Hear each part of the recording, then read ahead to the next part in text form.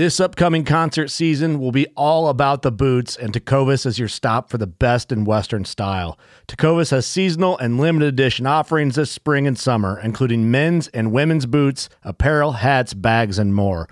All Tecovas boots are made by hand in a time-honored tradition with timeless styles that are always on trend. And Tecovas has first wear comfort with little to no break-in period. It's hard to find this level of comfort paired with this level of style. Stop by your local Tecovas store, have a complimentary drink or two, that's WCB style, and shop new styles. The smell of fresh leather and friendly staff are at your service. Many stores even have leather custom branding to make your boots truly personalized. And with regular live music and events, there's no in-store experience like it. If you can't make it into a store, just visit tecovas.com. That's TECOVAS.com. They offer free shipping on all boots, as well as free returns and exchanges, and ship right to your door. Go to tecovas.com and find your new favorite pair of boots today. Fishing like a local isn't just about catching fish. It's about connecting with the environment and the people who call it home. It's about hearing the stories and traditions that have been passed down for generations and sharing unforgettable moments with the people you meet along the way. Fishing like a local is having an experience that stays with you forever. And with Fishing Booker, you can experience it too, no matter where you are. Discover your next adventure on Fishing Booker.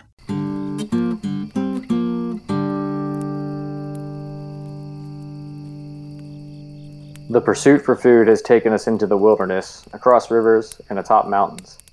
These journeys have connected us to the wild. It is this connection that allows us to experience the wild places this world has to offer in search of both wild game and adventure. This is my adventure for food. I'm one of those up-and-coming adult onset hunters you sometimes hear about, having started just in my early 20s. This story will even be more recent, having taken place just this past week. But before I get into that, I'll give you some background. My first hunt was a rabbit hunt in Kodiak, Alaska when I was about 22 years old. And aside from a biannual trip to Colorado a few years thereafter, I didn't really get invested in it until a few years ago when I moved down to Key West for a PCS move with the Coast Guard, and I linked up with Harvesting Nature's founder through work. Key West and the Florida Keys, you cannot hunt there. The nearest hunting land is about 4 hours to the north in southern Florida. Everything else between there is either protected or private land. So you can imagine I was pretty excited about the hunting opportunities when I got orders to the Pacific Northwest and the Oregon coastline earlier this year. As soon as I got them, I immediately started researching what I could do, what opportunities there were to hunt, and what animals were available to get tags for. I soon found out that waterfowl, including ducks and geese, were plentiful and very common to go for. And that's when I decided that I was going to do a full do-it-yourself waterfowl season in Oregon for both geese and ducks, with geese coming first. Although I'd end up getting some help and camaraderie through the folks from work and friends and colleagues around, we were all equally amateur and novice hunters exploring our own adventures for this season. Started researching the types of calls, the different species. Oregon actually has tests you need to take in order to identify geese. And I started poring over Oregon's waterfowl regulations. Started asking around about shot size and the right chokes. I mean, this is my first time waterfowl hunting ever, so I had absolutely no idea about what I needed to do. I came up with a whole bunch of different answers from the internet, from friends and colleagues alike, all with their personal preferences, different preferences for this species, different preferences for this environment, and no real one clear answer. But finally, I thought I had everything that I needed. I had my camouflage, I had plenty of shells, a beginner goose call, and I started practicing a lot, much to the annoyance of my neighbors, and some land to hunt on. Luckily, my friends had also built a little rudimentary blind courtesy of some local hardware stores, and I think we were set. So opening day came around. First season for Oregon is the September goose season, also called the early season some places. And we're sitting behind the blind at a crisp 6 a.m., 20 minutes before shooting light, and we started waiting. We waited some more. We kept waiting and waiting some more until about 9:30. We hear our first geese, and one of the guys sees a small flock, maybe 4 to 6, flying straight at us. It could not have been set up more perfectly. and 6 geese flying straight at our blind, low to the ground on opening day.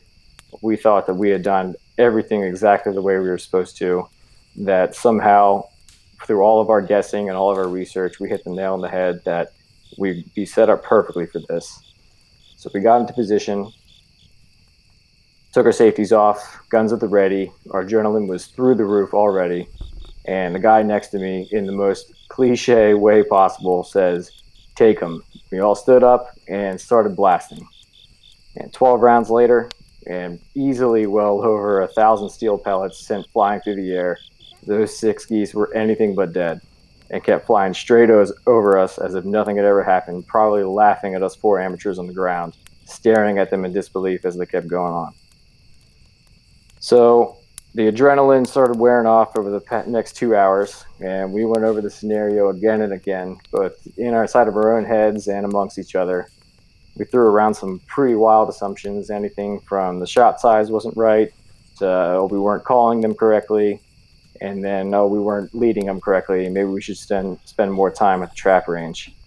Eventually, we kind of just settled on the fact that we blew it.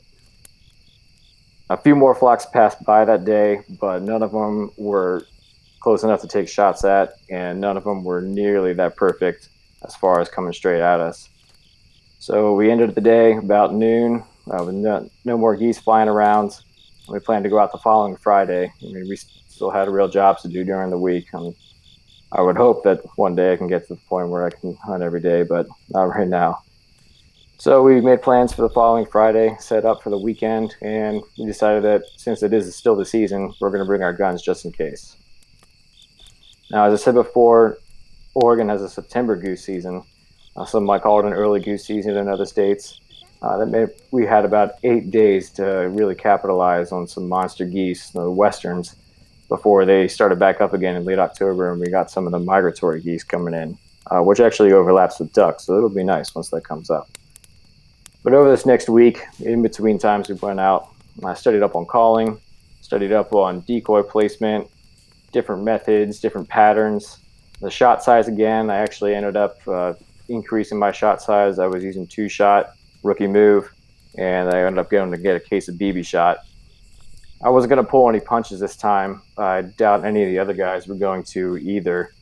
I know they were pretty disheartened as well as myself about how we didn't get any that first day. Then I ended up putting a full choke in my shotgun and looked up every video I could find on the proper goose calling. Friday finally came around, the end of the week, and we hoped for some real solid redemption.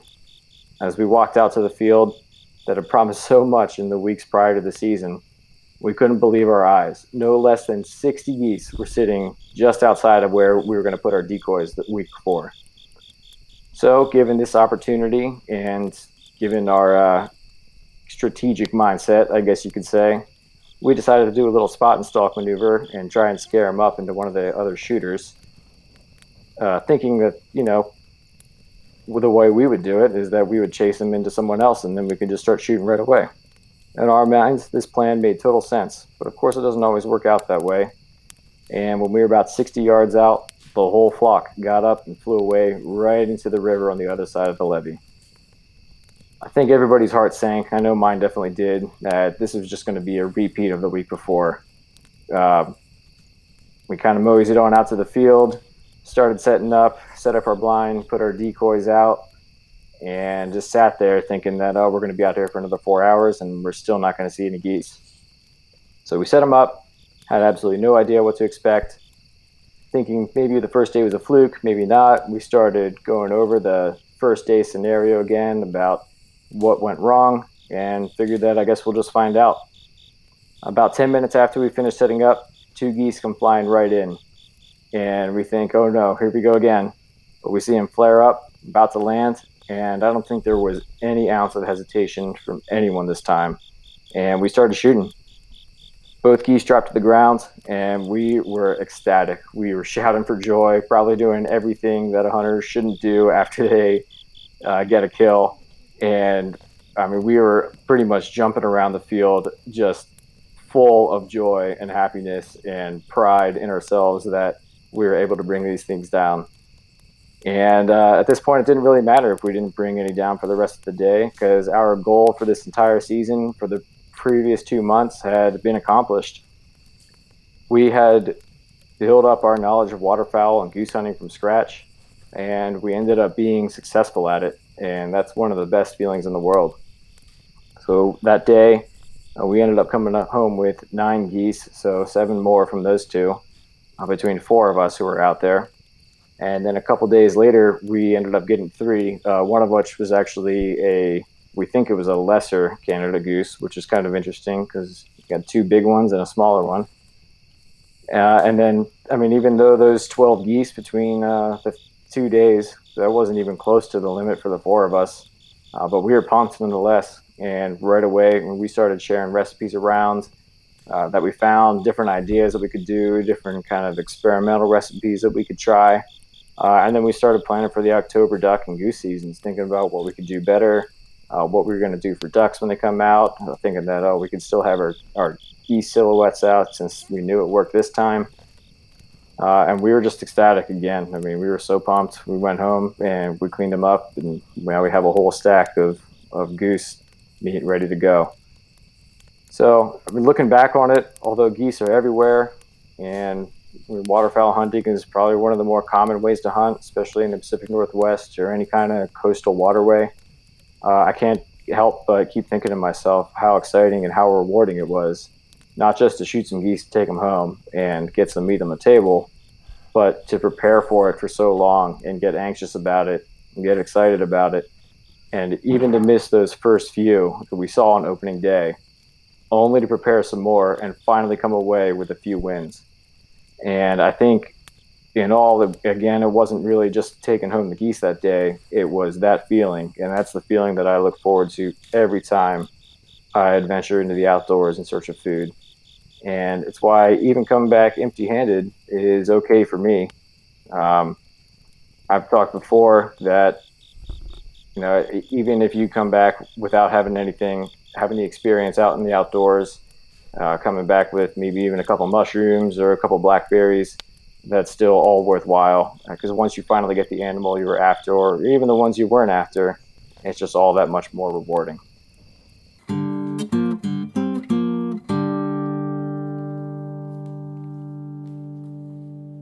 With threats to our nation waiting around every corner, adaptability is more important than ever. When conditions change without notice, quick strategic thinking is crucial. And with obstacles consistently impending, determination is essential in overcoming them. It's this willingness, decisiveness, and resilience that sets Marines apart. With our fighting spirit, we don't just fight battles, we win them. Marines are the constant our nation counts on to fight the unknown. And through adaptable problem solving, we do just that. Learn more at marines.com.